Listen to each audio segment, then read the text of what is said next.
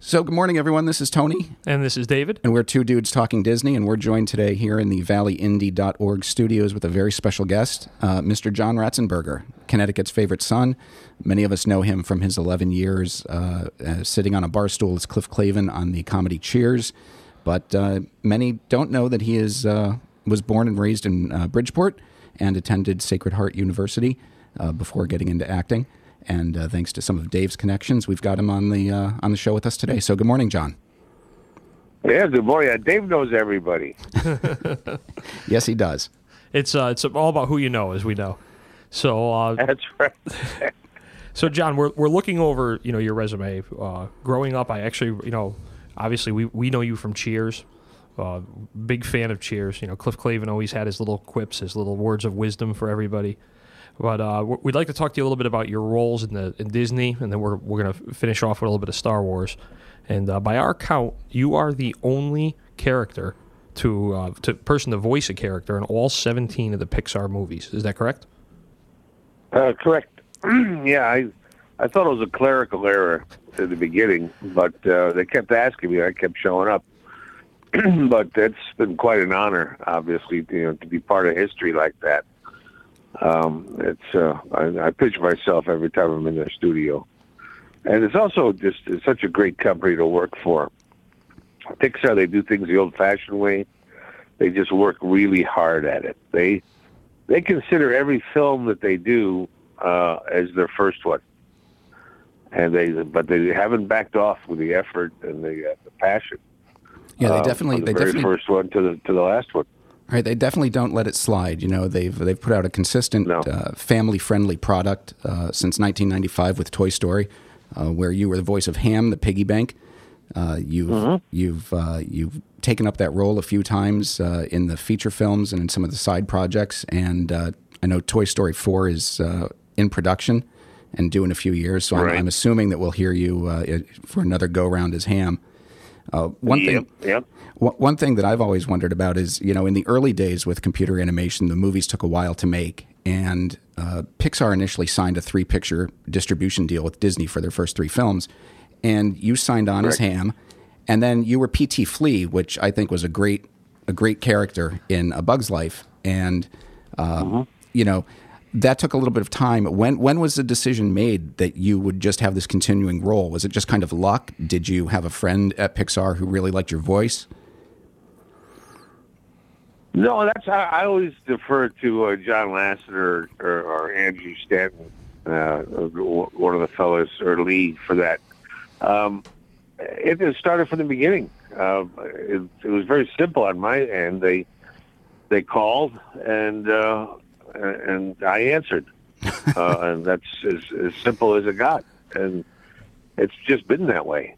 And obviously, over the last 20 years, I've become good friends with most of the gang up there. And when we started Pixar, there was just a handful of people. You could have fit the entire Pixar staff in Dave's garage, but now there's a few thousand of them. Wow. Big buildings, but the other thing is that the work ethic, which comes from the top, as we all know, no matter what job you have, hasn't changed an iota. John Lasseter is scrupulous on detail, and that's his marching orders. Do your research and look at the detail. You mentioned Bug's Life. Oh, he had his animators out at a park with magnifying glasses on their stomachs. Now, I have a question for you, John, about Bug's Life. In Bug's Life, you play P.T. Flea. Obviously, coming from Bridgeport, did you feel a little love for the character? Kind of a Oh, sure, P.T. Barnum. Yes, yeah. I always liked that one. He was once the mayor of Bridgeport. Yes, not a lot of people realize that.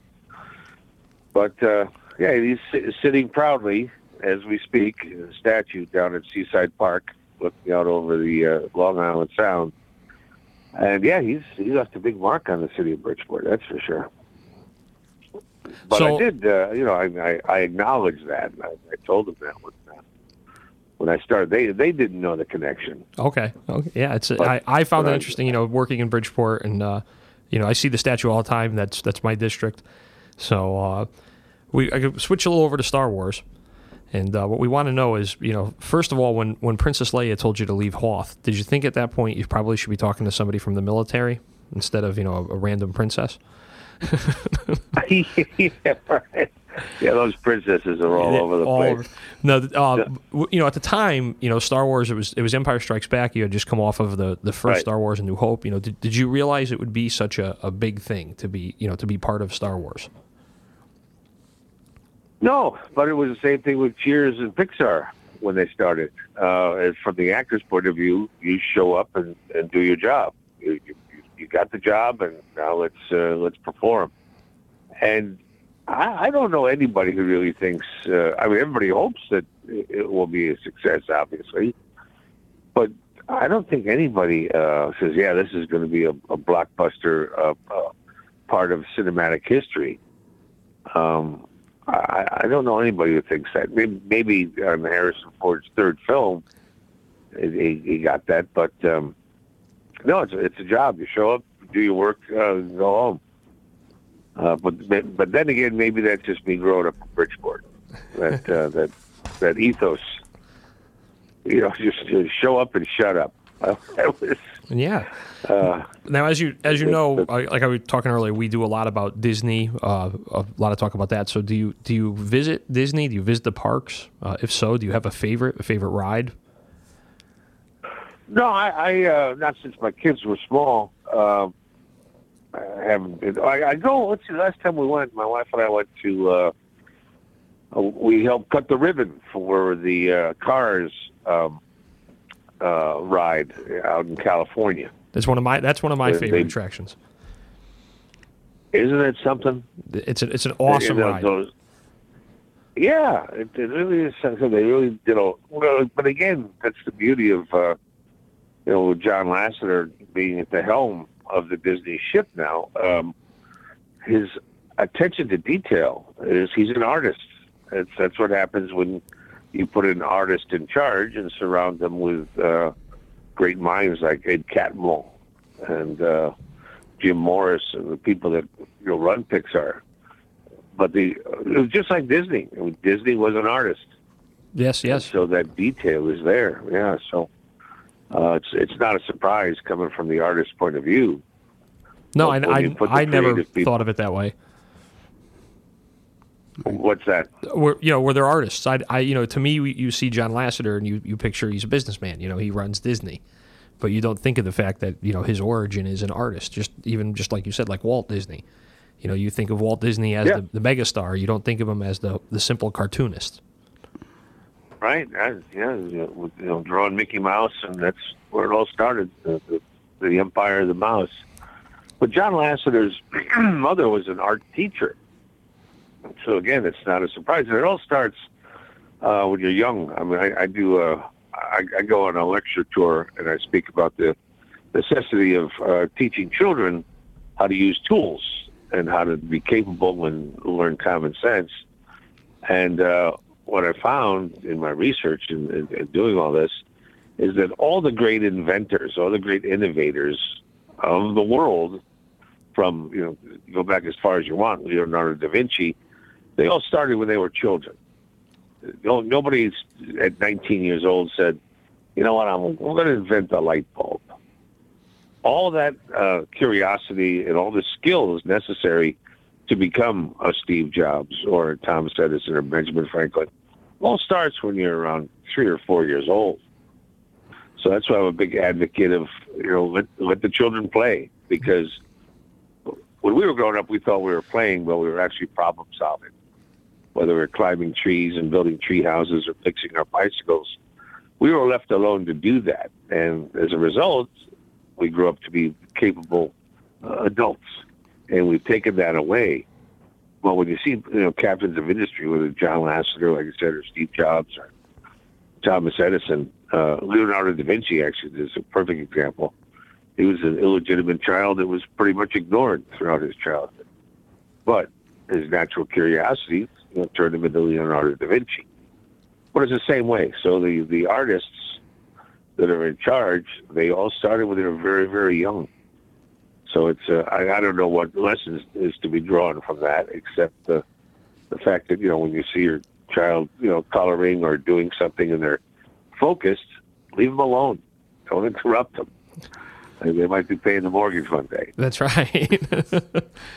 And now currently, Tone, I think you're up next. Right. I believe we're going to be hearing you in 2 upcoming Pixar releases this year. I know Cars 3 is due out over the summer, and Coco, which not a lot of people have heard about, but it's based around the Mexican celebration of Dia de los Muertos, which is the Day of the Dead, will be out this November. So I'm assuming that we'll be hearing you in those. Yes. Yep. Great. I'll be there. Awesome. God willing. Right. I know in Cars you voice Mac the truck, and yes, and that was another thing with Pixar that my father drove a Mack truck, and that's why they gave me that character. Interesting. And I believe your mother worked. Did she not work at one of the weapons, one of the gun factories, Remington? Did she work at Remington Arms? Right. Yeah. Yeah, Remington Arms, yeah. All right. I've been in those buildings many times, not under good circumstances, though, as you know.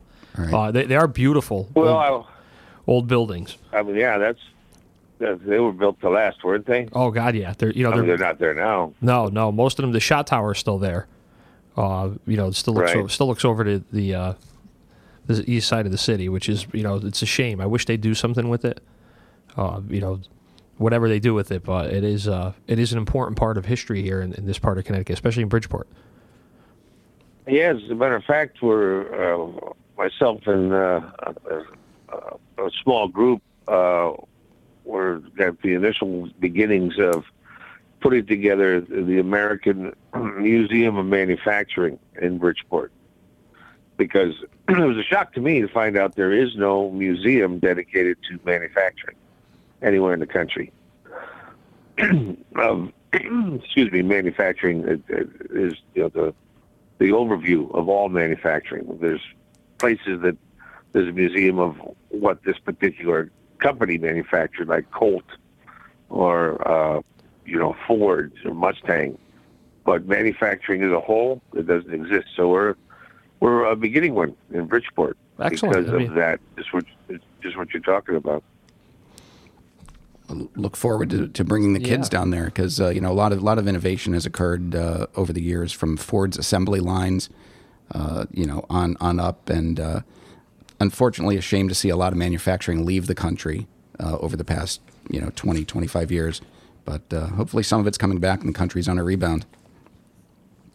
Yeah, well, also we have to bring back shop classes to instruct our kids how to use tools again. Because what they're finding in manufacturing, because I still spend a lot of time on that subject, is that we're running out of people who know how to make things.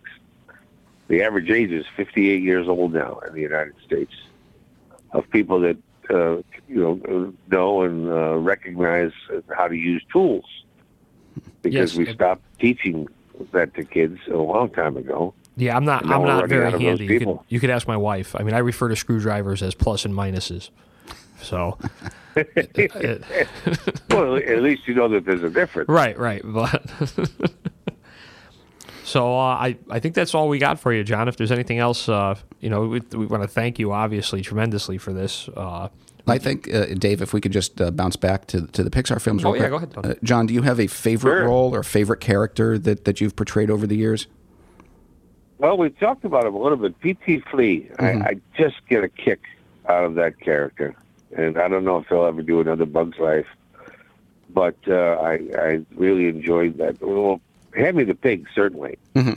But P.T. Flea, I just get such a chuckle voicing that character, because he's so avaricious. Right. And he really does have blinders on when it comes to making a buck. And I just find that funny. Very cool. And the whole idea of the character. Are you a little again? Pixar. I'm sorry. Go ahead. No, go ahead.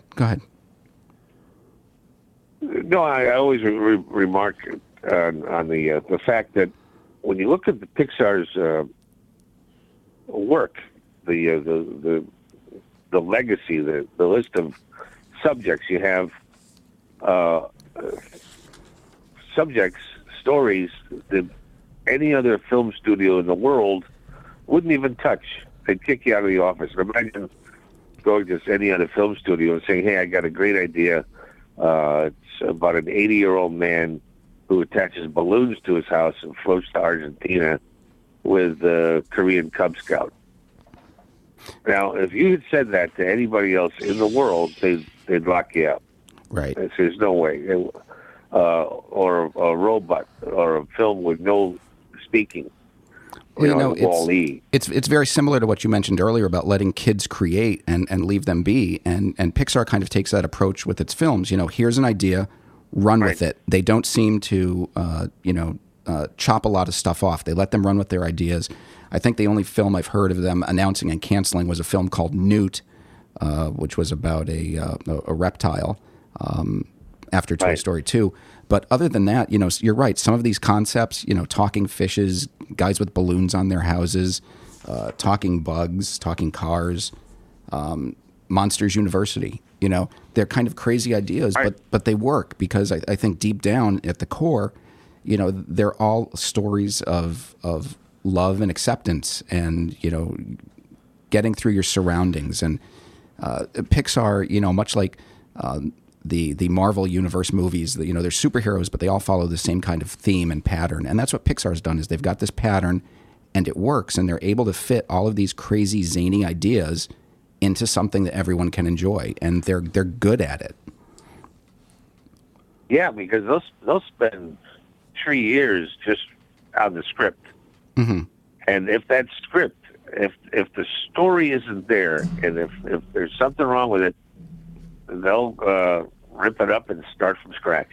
Right. Because they do it the old-fashioned way. They have a standard, and they meet that standard. And if the story or the film or the something, if it doesn't meet their standard, they stop and they just start from scratch.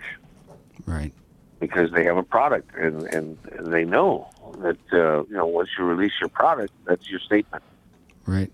And that should be every job, every company in the world should behave like that. But luckily, Pixar is there to show us that it works.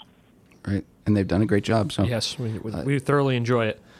John, I think we're going to wrap it up. We don't want to take up too much of your time on a Saturday morning. We really appreciate you, taking a few minutes out of your day with us. I just have to go buy a new pair of shoes today. So my wife's taking me out and showing me what shoes I want.